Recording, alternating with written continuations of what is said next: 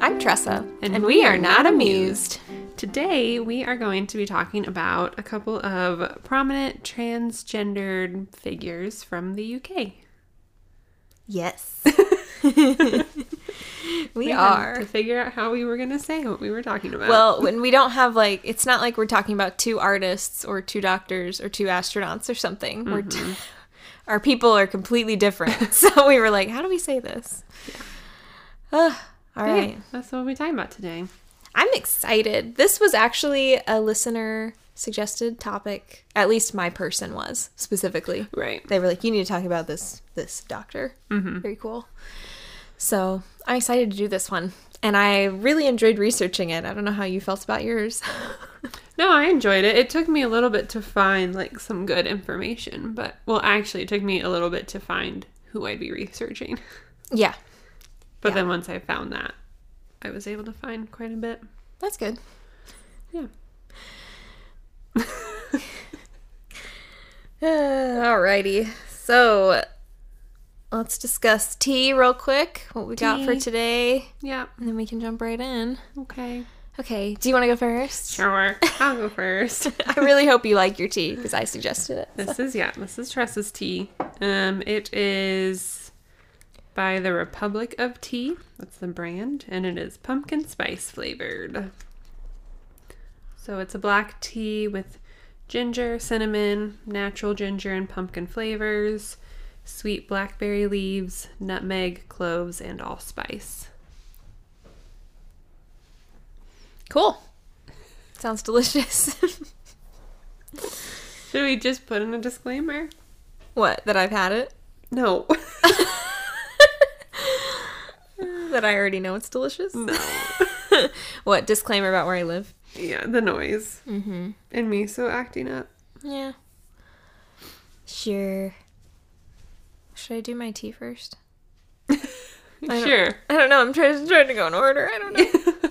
Ugh. Also, sorry, just FYI for you. I've had an eye twitch since last Wednesday and it's been awful. And so it just happens every once in a while and Oh, that's fun. it's incredibly annoying. And I'm like, when is this a problem? When do I need to go to a doctor?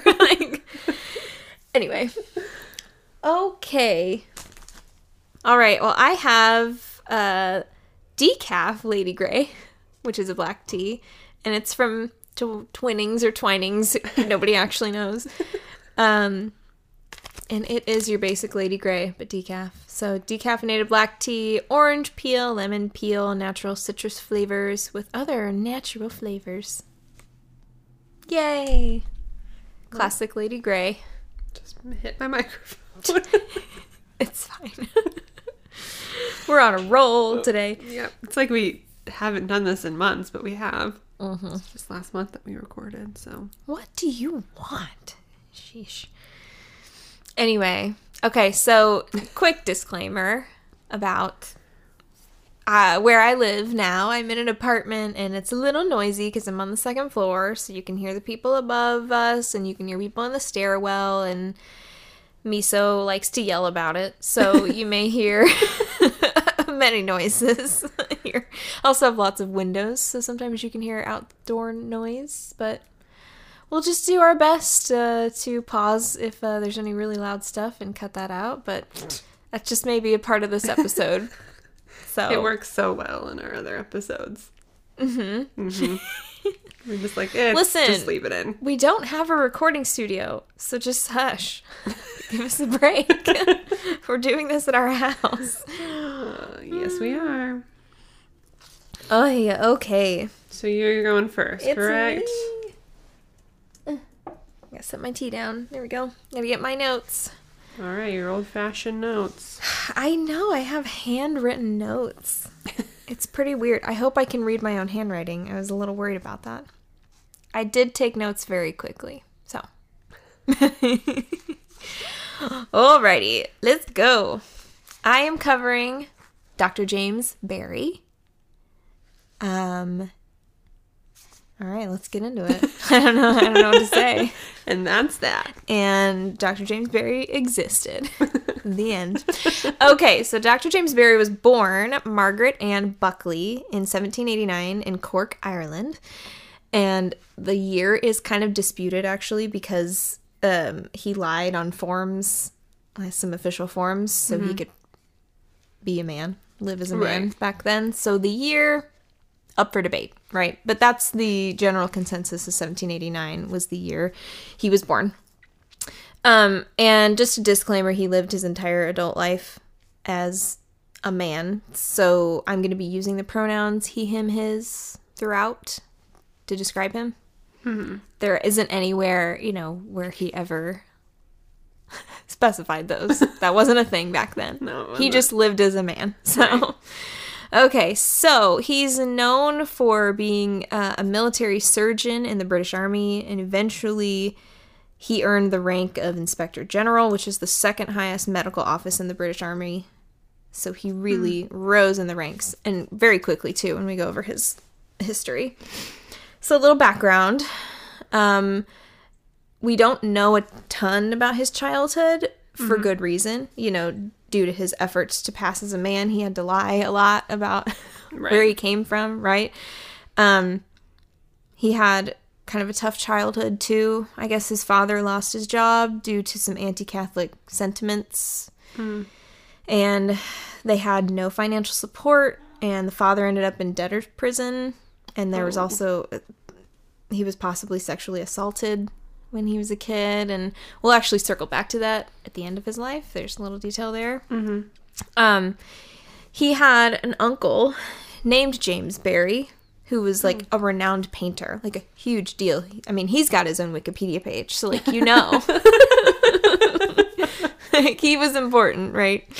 But with the help of James, and then James's liberal-minded colleagues and his mother, our James was helped to get into medical school. So there was actually kind of a conspiracy going on where they were like, we're going to help this, at the time, girl go to medical school. Okay, I was just about to ask. Yeah. Were they still identifying as a woman, or had they already started? Well, it's hard to say, because it was so long ago. Like, I don't know it's hard to say what James identified as and when that changed. Now, it's for sure that he lived as a man to get through medical school, and then from then on, lived as a man his whole life. So, I'm going to say, especially from, like, here on out, once he was in medical school, that was that.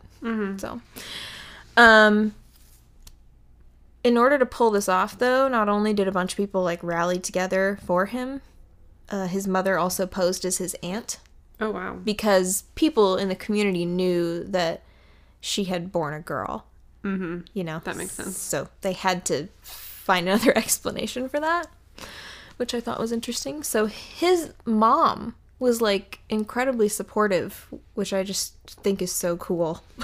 Especially back then. Yeah, what was it was 1789 was the year that he was born. So, like, earlier 1800s. Yeah, I think, so, yeah, began medical school in November 1809 is what I have written down. So, early 1800s, yeah. Yeah, that's nice. Certainly not not the time period you would associate with those mindsets. So, yeah, he started medical school in 1809 at the University of Edinburgh. The school officials almost didn't let him take exams because they thought he was actually a young boy posing as older. Oh. Because, I mean, I guess he was slightly feminine. He was shorter. Yeah. He had a high voice. And so they were like, you're too young to be in medical school. Nobody ever thought he was a girl, right? They just thought a year or too young. Hadn't hit puberty yet. Right, exactly. Prepubescent boy, however you say that. So, anyway, they almost didn't let him take exams. And then I guess he had some connections. He was from a fairly prominent family. So they were like, you're going to let him take his exams. So they did. And so he qualified as an MD in 1812. And then he moved to London. And then on July 2nd, 1813, he passed the exam of Royal College of Surgeons of England. And I don't know what that means. I don't know if like an MD, maybe that's different than a surgeon. You have to go through more training. I would assume so. Probably. But anyway, so 1813, he was officially a surgeon at that point. And then he joined the Army July 6th, 1813 as a hospital assistant. He was promoted to assistant surgeon in December 1815, so only after like a couple years of service. Yeah. So it didn't take long for him to work his way up. He was posted in Cape Town, Africa in 1816, where he met the governor. He also treated his sick daughter successfully back to health, and then he was welcomed into the family and, like, was literally just a member of the family at that point, and they remained friends and close till the end of the governor's life. There is kind of a running theory, though, that because James was biologically female, that this relationship was more than friendship. So much so that there was an investigation of homosexuality between them. Wow. They were both found not guilty or whatever, you know. Because you could be found guilty of that back then, you know. Right. Was the governor married? Oh, yeah. You know. Who knows? Nobody knows what actually went on there. But, yeah, they were close. That's what you need to know.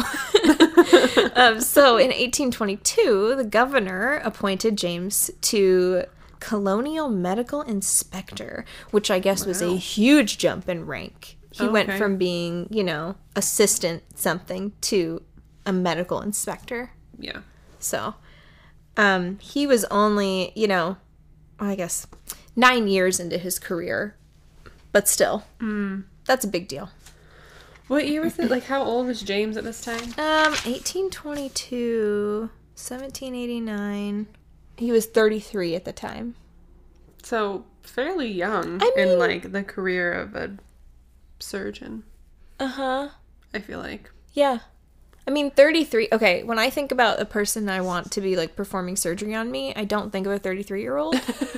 Does that, you know? Is that because we're, like, Is almost that because 4 years from being 33? Yeah, I'm like, absolutely not. You don't want me operating on anybody. No. But yeah. So, anyway, James is moving on up there. Of course, the governor appointed him, and we all know that they possibly, I mean, they were at least very good friends, so there was at least some... He had connections. He had connections. And whatever he those used were, them. we don't know, but he had them. So. And he used them. And you know what? More power to him. I don't care. Honestly, that's how you move up anywhere. Yeah, and if he can, you know, successfully do the job, then it's fine. Yeah. If he can't, then it's a little concerning. It seems like he was really good at his job. Yeah. Because he stayed in Cape Town for 10 years after that as colonial medical inspector. And he accomplished a ton. So he improved the sanitation and water system there. He improved conditions for enslaved peoples, prisoners, and the mentally ill. And he created a sanctuary for lepers. And he performed the first successful C-section. He is the doctor credited with that. Wow. And they named the kid James in his honor. Of course. So he does know what he's doing. It was a good promotion. Yeah, it was well deserved as far as we know. Thank you. That's what I was trying to say. You're correct, yeah. Alrighty, so James was promoted to Surgeon of Forces in 1827. And I guess that means, like, the British Army, like, surgeon. Oh, like, one of them, yeah.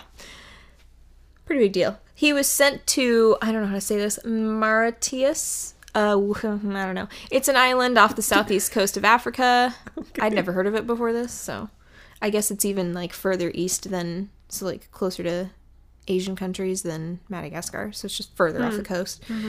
And then he was sent to Jamaica in 1831, and then St. Helena Island in 1836.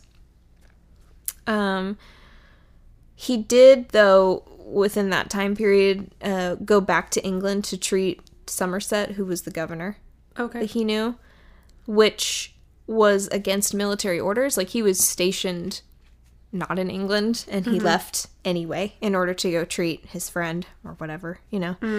And he stayed there until his death, Somerset's death. Like, stayed with him till the end. Aww. So they were really close. Did he die of his illness? That's sad. Yeah. So he took quite a risk to go back to England and see him. I mean, he could have been, I don't know what they call that. I was going to say fired, but you don't get fired from the army.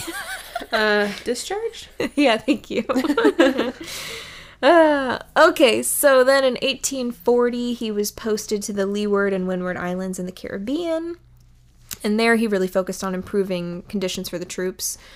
And in 1845, he actually got yellow fever, and he had to return to England in order to recover. They really didn't have the provisions for that there. Mm-hmm.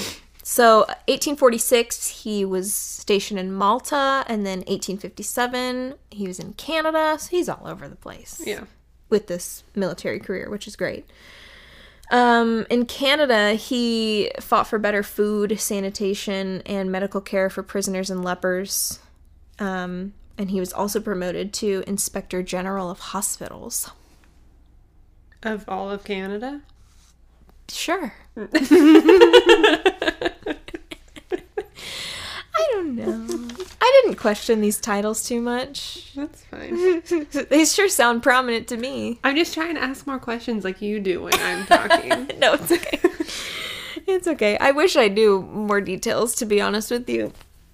My source is Wikipedia, so I didn't go too much further into it. Mm-hmm. But there was really plenty there, so. Anyway, he had risen, I think Inspector General, if I remember right. Yeah. Inspector General was the highest rank he ever achieved. But that was the second highest medical office in the British Army. The second highest rank you could have as a medical officer. So big deal. Yeah. Big deal. So that was 1846 in Canada. And that was, he never reached the top, right? But he reached the second, and that was kind of the end of his rise, in the military. He just worked from there on out. Mm-hmm. So overall, the things that he was really known for when he was in the Army, anywhere he went, he was known for trying to improve sanitary conditions, which was so important back then. Yeah. So gross. And then he was really keen on improving the diets for soldiers and underrepresented groups. He was actually like a vegetarian and did not drink, completely abstained from alcohol. He had really like modern views on nutrition for the day. Nobody was vegetarian back then, But that was part of what motivated him to improve things like nutrition and sanitation and whatnot for people. I guess he did kind of have like a temper, or he was kind of hot-headed. Like suffering just completely outraged him in any form. And he was sometimes kind of tactless when he was demanding that things change. Mm-hmm. And was arrested and demoted multiple times. Oh. So that being said, the fact that he was even demoted at all at any point and still managed to make it to Inspector General, that's a big deal. Yeah. He was also known for being really distant and keeping personal relationships at a minimum, which is understandable at that point. Mm-hmm. He actually preferred his pets over people. And he had his favorite poodle was named Psych. I don't know. I just thought that was funny. So I was like, good for you, James. I feel that. He did have like a manservant that stayed with him like when he lived in Cape Town. So his first posting in the military is when he got the manservant, and he stayed with him until he died. So it's possible. There's a theory that his name was John. John might have known that James was biologically a woman. Yeah. But he might have been like the only person that knew, right? Mm-hmm. But they traveled everywhere together. So in 1859, the Army finally forced James to retire because he was really ill and old. Oh. So James went to London and eventually died of dysentery in 1865, which is a really sad way to go, unfortunately. But if that birth year is right, 1789, then he was 76 when he died. Wow. Which, 1865? Yeah. That's a good long life. Mm-hmm. So, good for him. James's true sex was only discovered in a postmortem exam. Oh. Literally nobody knew. As far as we know, nobody knew. Mm-hmm. Again, I have a feeling John may have known his manservant. Yeah. But other than that, like, James kept it under wraps. Everyone thought he was just kind of an effeminate man, That's impressive. Yeah, his whole life. I mean, I can only imagine how... I mean, that's the thing, like, James was transgender as far as we know. So, like, he was living his life as he wanted to. Yeah. But to not actually, I don't think there were any options to transition, you know. So it was like, time. you just had to be really careful who you were, like, intimate with. And isn't it crazy that, like, it didn't affect anybody else? I know. And actually, it benefited everyone that Yeah. James lived his true life as a man. Because look at what he did. Yep. Look at all his accomplishments. It is interesting. But get this. During that postmortem exam, it was also revealed that James had very likely once been pregnant and had had a child. What? The theory being that it was a result of the sexual assault when he was younger. Yeah, how sad, right? So what happened to that baby? Okay. Oh, okay, great. I know. I actually ready to answer that question because I was like, what? I'm fascinated.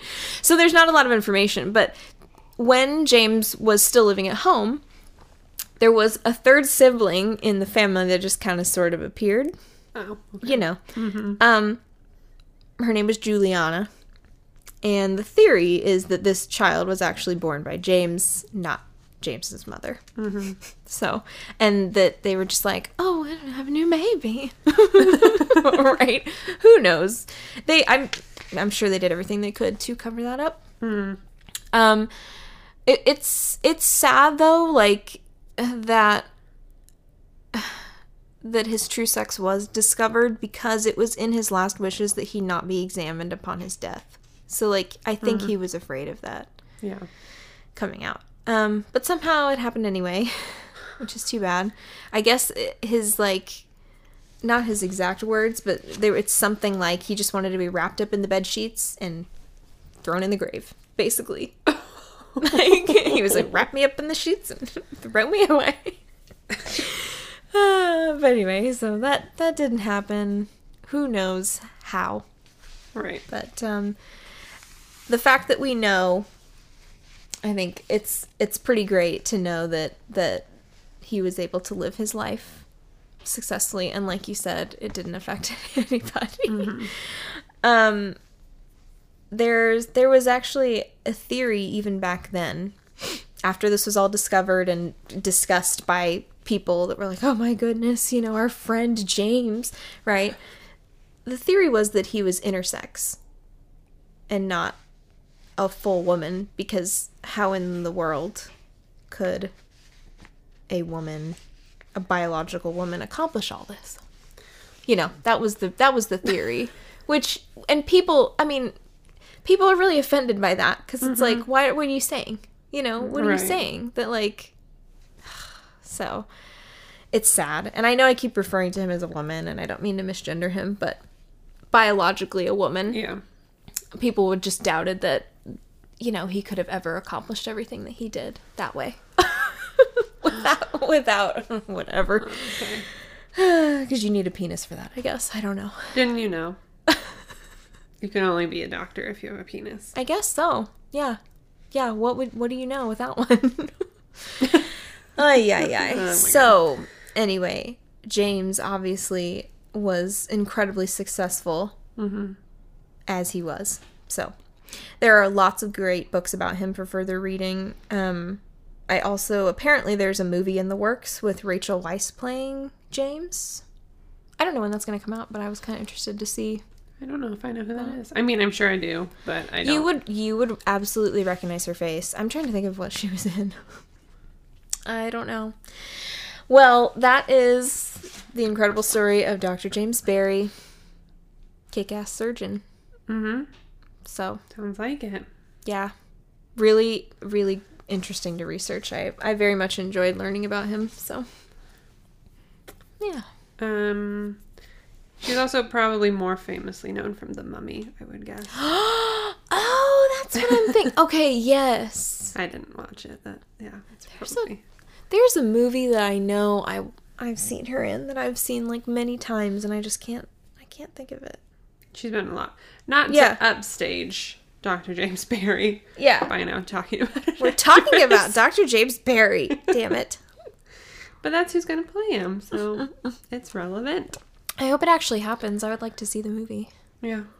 So. I was going to say, it was impressive to me, and maybe it's because of his ranking when he was in the military. I feel like, I guess if you're maybe like a soldier, you have to share a room, you know, you like live with other people. So maybe since he wasn't, he had his own space and was able to, you know, change clothes. Yeah. Okay, and maybe had his own bathroom or something. Because that's what I was wondering. I was like, how could you keep it a secret if you, like, have to be around? Just the fact that you have to, like, make sure your boobs are wrapped up. Yeah. Like, all day, all the time. Well, like, maybe he wasn't very well endowed. Well, and then it wasn't as big it of a deal. doesn't matter, though. I feel like you can see boobs. I mean, I guess. Even but if they're small. If they were smaller, it was probably easier, you know? Mm-hmm. I have seen pictures of him. Yeah. And while he does have, like, soft features, you know, like, I wouldn't have known. So, yeah. I'm sure it was difficult at times. There was a note in Wikipedia about how he was very, very adamant that nobody watch him change. Okay. Like, he would go and, like, find a private space. Like, he would get angry if people... So he probably didn't have his own otherwise private area then. Who knows? But yeah, before he was high ranking, probably not. Yeah. So I'm sure that was a tough time. Mm-hmm. All right. I'm going to be talking about Erica Rutherford. Ooh. Okay. And so Tressa, obviously, she said James Barry was a listener suggestion. And so I really wanted to try and find someone who, since she was doing James Barry, who was female to male, I really wanted to try and find someone who was male to female, which was a lot harder than I thought it was going to be. I don't know if it's because it was I was trying to find a historical person. And so, like, you know, during the olden times, in the 1800s or whatever. Back in the day. It was in a way better to be a man if you were trying to be successful. That's probably... And so if there were any people who didn't, you know, identify as male but were born male, they probably still identified as male out in the public. And then when they went home or whatever. It gave them an advantage. Yeah. Yeah. I don't know if that's true. That was just a thought I had of, like, why is this so hard to find? So... Yep. I found someone who was born in 1923 in Scotland. So, Erica was born, Eric Rutherford, on February 1st, 1923 in Edinburgh. Edinburgh, Scotland. So American. Yeah, I'm not gonna try and say it. It's a Scottish accent. So I'm gonna go through, like, sort of like family life and some dates and stuff like that. Don't feel like you have to keep track of it all because, man, oh man. Will there be a quiz? No. But she got around, so. All right. So I will say that Erica didn't go through her reassignment surgery until she was in her 50s. Oh my gosh, so she actually had it. Yeah. Wow. Okay. And so I think up until around that point, she still identified as he. Oh, gotcha. I'm just going to refer to her as she the whole time because that's... Well, it sounds like she had reassignment surgery, so, like, that's what she identified as. Yeah.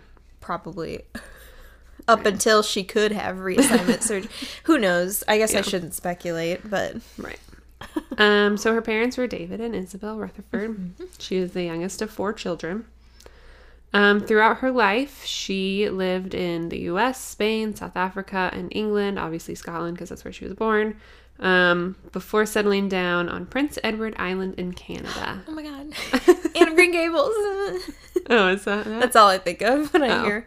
I had to look up where Prince Edward Island was. Oh, uh-huh. Because I had no idea.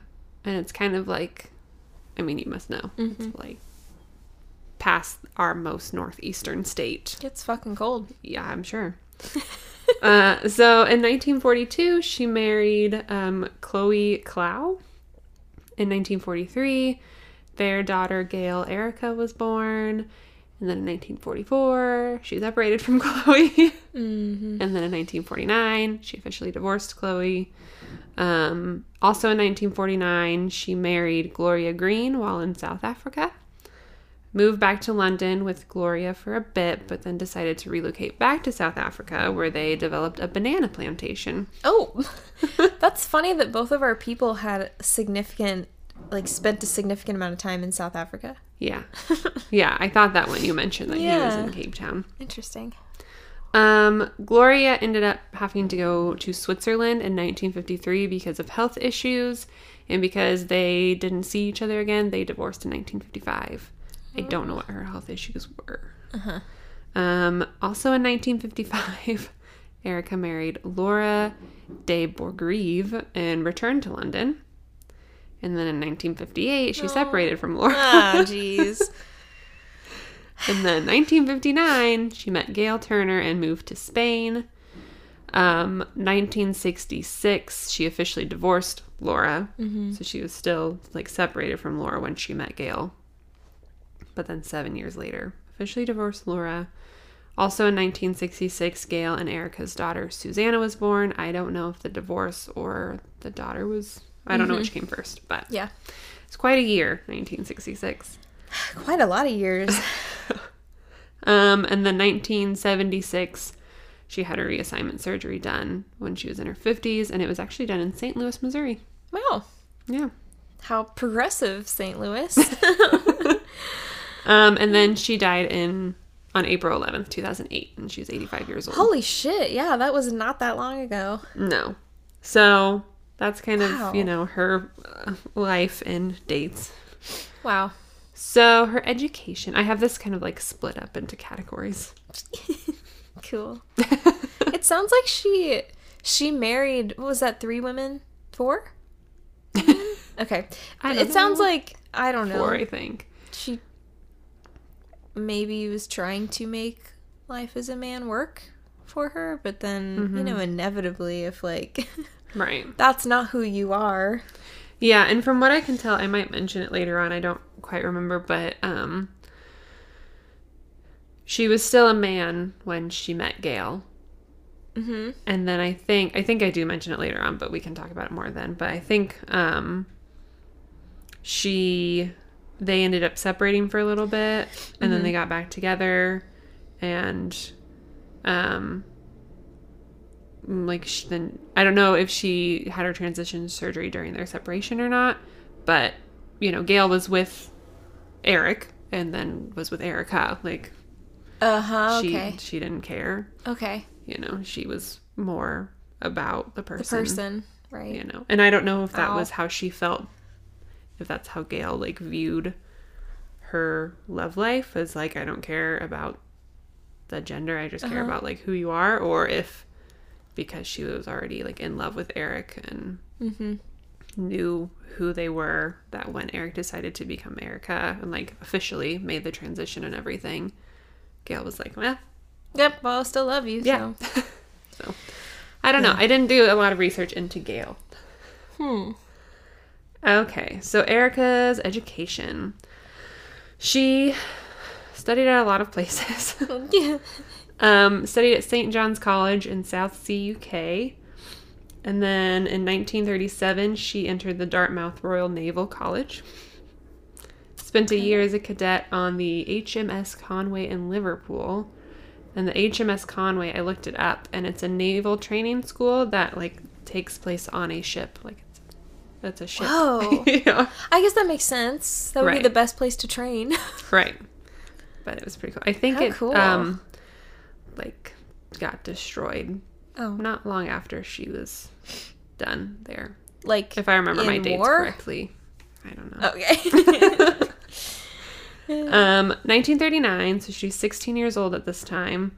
Wow. She's already done so much, I feel like. She's only 16. Well, I did go through all of her relationships at a time, so. I know. I just mean the, training and stuff, already. Yeah. Wow. So, she attended the Royal Academy of Dramatic Art in London. And then In 1945, she attended Slade School of Fine Arts in London, where she studied stage design, drawing, and sculpture.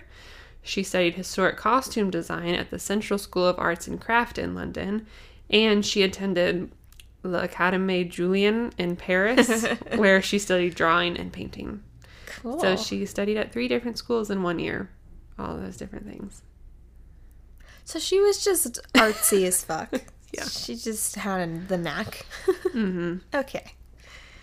Yep. And at one point, there was a scholarship in her name that was awarded by the University of Prince Edward Island. I don't think they have that scholarship anymore because I tried to look on their current list and I couldn't find it. But at one point, there was a scholarship in her name. The university of the Makes place sense. she settled down. So, all right, her career. She became an artist, a filmmaker, and a writer during her time. You know, All it's right. fine. In 1939, she got a theater job and for 2 years worked as an actor in London. Even toured to army camps around England to act during World War II. And then in 1945, she designed sets for more than 30 productions in theaters across England as a stage and set designer. And some of those theaters included the Theatre Royal in Windsor and the Theatre Royal in York. Wow. Yeah. That's amazing. And I had to keep reminding myself, like, during this time, she was still going by Eric. So, like, Yeah. I keep seeing her as, like, a female doing all of these things, but I'm like, but she was still identifying as male. Uh-huh. At least in public. Yeah. What year was that again? Can you repeat the year? I want to see how old she was. Which part? When she was designing, she designed like all those sets. Oh, 1945. 1945 minus, what, 1923? Mm-hmm. Oh my god. So hold up. 22, okay, that's impressive for a 22-year-old, period. I don't care what gender you are. No. Yeah. Oh my goodness. 22? Yeah. I didn't even know. Fuck. I didn't know shit when I was 22. I still don't know shit. Oh, that's crazy. I mean, yeah, the life that she had was just, like, insane. I can't imagine. Amazing. So then in 1949, she helped produce the first all-African feature film made in South Africa. It's called Jim Comes to Johannesburg, or it's also known as African Jim. Okay. It featured local musicians and actors, and this would be the only film that she worked on. Oh, okay. Credited as Eric Rutherford since she hadn't gone through her transition yet. Mm-hmm. I wrote the synopsis from Wikipedia of this film. I won't read the whole thing. It's basically like this guy named Jim leaves his tribal area to seek fortune in Johannesburg. He arrives, he gets mugged by these 3 gangsters. Oh. You know, some guy helps him out afterwards and helps him get a job in a nightclub. And then he's offered a chance to sing on stage with, like, this female star. But then right before his debut, he sees the gangsters that mugged him at the beginning and hear them planning a robbery. And so he's having to, like, decide, like, oh, can I stop the crime and then still get to my performance? Oh, okay. So Interesting.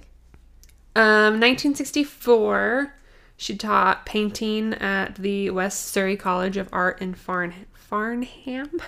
I thought you were trying to say the word foreign No. for a second, and I was like, need help over there. No. Farnham. Farnham, okay.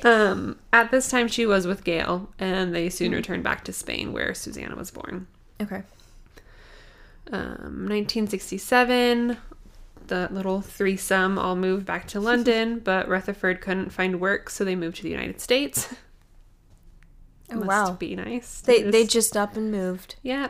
Oh, okay. And while in the United States, she became a teacher at the Louisville School of Art in Kentucky. She technically started this job in 1968, so, but yeah. I did not see Kentucky coming. Not gonna lie. Kentucky, Missouri. Wow. 1969, she was a visiting professor at West Virginia University. She just wanted, you know, like the Midwest South area, I guess. The whole experience, yeah. In 1971, she was at the University of Missouri in Columbia and became an associate professor in the art department. Oh, wow. That's like right down the road. I've been to that school multiple times. There you go. Huh. And then the rest of this is kind of about her time on Prince Edward Island, where she like officially settled down. She made lasting contributions to this little island, the main one being her help in the formation of the Great George Street Gallery. Her piece called We Can't All Be Perfect was approved by Charlottetown, located in Prince Edward Island, City Council, to be a large mural on a building on Great George Street. Ooh, cool. And I actually found 2 articles that kind of talked about this, because the 2 articles I found about this were posted at the end of December 2021. Wow. Yeah. We really picked the right time to cover Erica. I was like, oh, wow. This decision like just happened a couple months ago. So that was cool. Yeah, no kidding. This particular piece portrays like her gender transformation. She painted the piece during the mid-70s, which was right when she would have been in the middle of her transition. This is funny. Gail, her partner, says the title of this piece, We Can't All Be Perfect, comes from a line from the movie Some Like It Hot. I love that movie. You might know where it is, but just for our listeners, if they don't, at the end of the movie, one of the guys is pretending to be a female while a millionaire is proposing to him, and he says, but you don't understand, I'm a guy. And the millionaire replies with, oh, well, we can't all be perfect. And according to Gail, that like always really amused Erica. So that's why she named her piece from that. That's funny. Yeah. The mural will show 3 women, 2 in black boots, 1 in red boots, all in what look like sports bras and like short shorts or maybe like short underwear. Yeah. Spanx. Yeah. We'll try to post it on our Instagram. I don't know if we'll be able to find like an image we can use, but if we can, we'll do our best. We'll do that. We'll just go to Prince Edward Island and take a picture ourselves. Yep. Ready? Okay, you were just complaining that it was cold there. You have to go in the summer. Well, I think this episode will be out before the summer. Well, y'all just gonna have to be patient then. Or use Google. Yeah, you could just Google it. Her work has been displayed in a ton of group and solo shows. Just to name a few, she's been in London's Leicester Galleries, Canada Council Art Bank, the Museum of Modern Art in New York, and the Arts Council of Great Britain. So, Erica also helped form the PEI Printmakers Council through organizing printmaking workshops. Cool. Okay. So I don't know. That's cool. like a big thing for their little town. Probably a way to print her own work too. So yeah, that's true. That's nice for her. Yeah. So then, the last big thing she did was she was an author. So she had okay. She had 5 like books that I could find. There's The Owl and the Pussycat, which came out in 1986, and she just created illustrations for Edward Lear's poem. Okay. And then there's Yoga for Cats, that came out in 1987. Oh my and God. If I'm understanding the research I did correctly into this book, it says it's by Talia Katsanda, but that is like the feline guru of yoga devotees worldwide. That's a quote. So what I understand is it's like basically the main character of the book, and Erica is the actual author. Okay. I know what you're saying. Okay. That is strange, though. Yeah. It did take me a minute. Yeah. And then I wrote, otherwise I have no clue what it's about. And it's in the humor category. So I don't know. I feel like that's helpful. Yeah. You're like, oh, okay. The next book is Dance for Cats. Oh my God. Okay. I really think we would have gotten along with Erica. Probably. Especially considering she was also big into theater and like set design. Yep. I feel like we would have clicked pretty well. That was published in 1988, and I couldn't find a description for this book, but again, it falls in the humor category. Dance for Cats. Yeah. And then there's 9 Lives, the autobiography of Erica Rutherford, which came out in 1993. And then An Island Alphabet, which was 1994 and is a children's book. Okay. So there was an article. I'll go through all my sources, but one source that I had was an article by Extra, and it had an interesting take on her life. It used the autobiography to kind of outline the article. Mm-hmm. And I have a quote here just to like show what I mean by that. One of Rutherford's very first lives was growing up male. She didn't relate to the assigned role. And then one of her lives included farming and working as a film producer in Africa. Oh my gosh. And so it's like, and then one of her lives, you know, she was like this artist and printmaker in Prince Edward Island. She really does seem like 4 different people. Yeah. Her accomplishments are just so vast. Mm-hmm. She just did everything. Yeah. And if I had been able to like find her sooner, like, no, this is who I was researching, I was going to try and find her autobiography.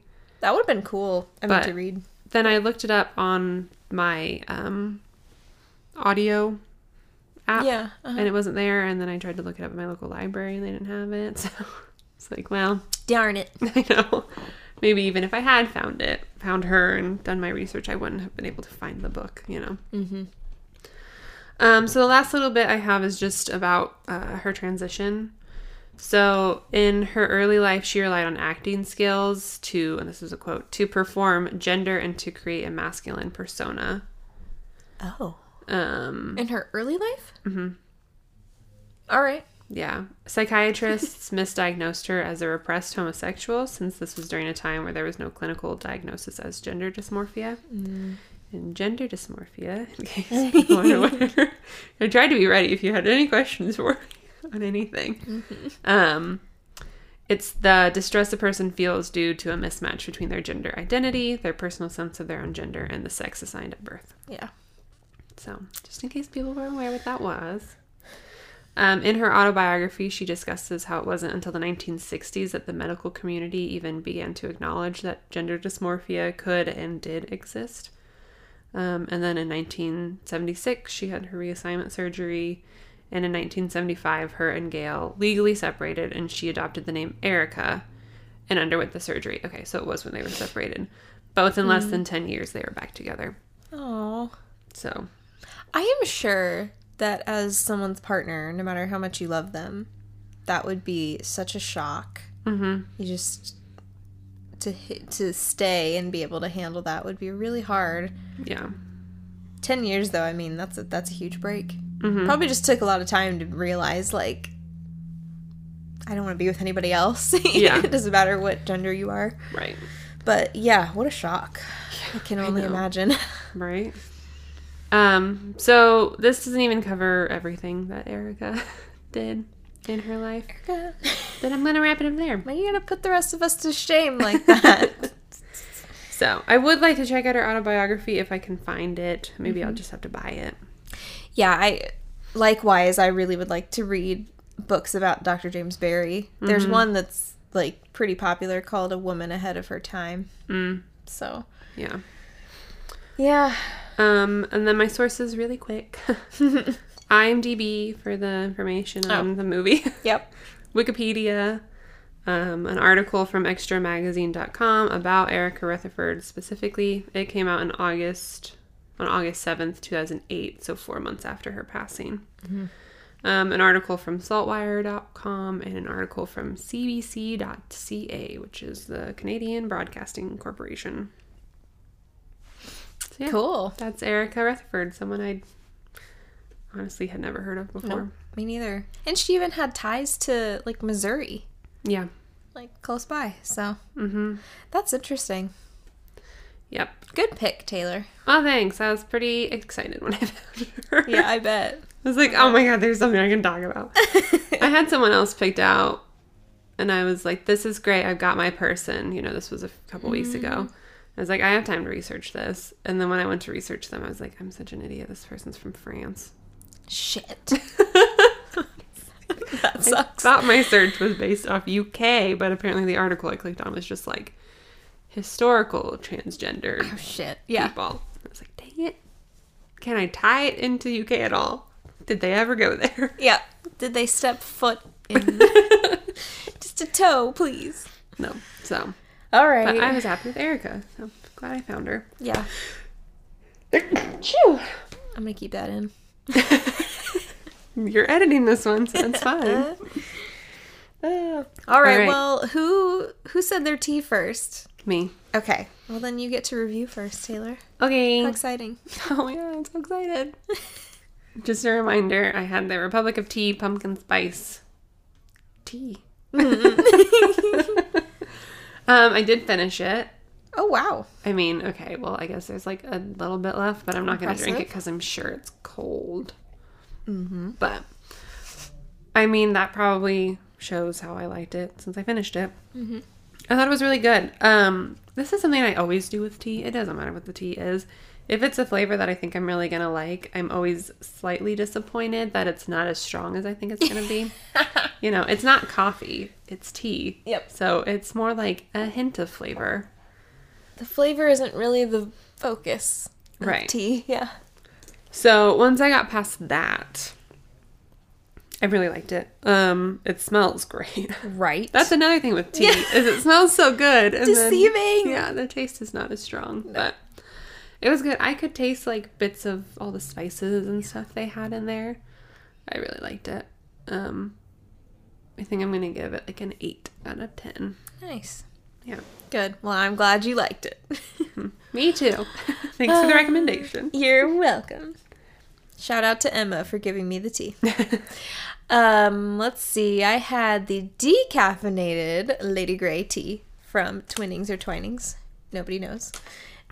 Anyway, very classic Earl Grey taste with a twist of citrus. And actually, I was pleasantly surprised by the citrus actually being pretty prominent. Oh, really? It wasn't like orange in your face, but it was like, oh, there's a little bit of orange taste, and I really liked it. So, and I just had it plain, so I'd like to try it with something else maybe later. I almost finished mine, but it did get cold, and it's just like black tea when it gets cold. Oh my god. It's not the same. This is like a first, though, on this podcast for Tressa to be like, I couldn't drink it because it was cold. Yeah, it's just like plain black tea, Yeah. It's kind of like... Well, that's how I feel about all tea when it gets cold. Yeah. So. For me, if it's like flavored, I'm usually like fine with it. If I like the flavor, Which, okay. This was great, though. This is a great default tea, Reminds me a little bit of PG Tips in terms of just being a good, like, tea. Mm-hmm. Kind of a plain tea. So I would give it like a 7.5 out of 10. That's good. I liked it a lot. I would definitely drink it again. How do you think it would pair with the Jaffa cakes that we had? Ooh, really, really good. Actually, oh no, now I want some. Why would you say that? Because it's relevant, Tressa. That was the last episode that came out. Now I want some Jaffa cakes. Oh, that's it for Dr. James Barry and Erica Rutherford. I almost said Dr. Erica Rutherford. She's not a doctor. No, but she's like everything else. Probably could have been. Yeah. Yep. Rude. All right. Well, thanks for listening, everybody. Yeah. You can email us at notamusedpodcast@gmail.com. You can also find us on Instagram at notamusedpodcast, where we post every Wednesday and Sunday if we remember. And sometimes we post on Thursdays. And please rate, review, and subscribe. It's also every other Wednesday and Sunday. Thank you. All right, everybody. All over the place. We gotta wrap it up. We do. Thanks for listening. See you in 2 weeks. Goodbye.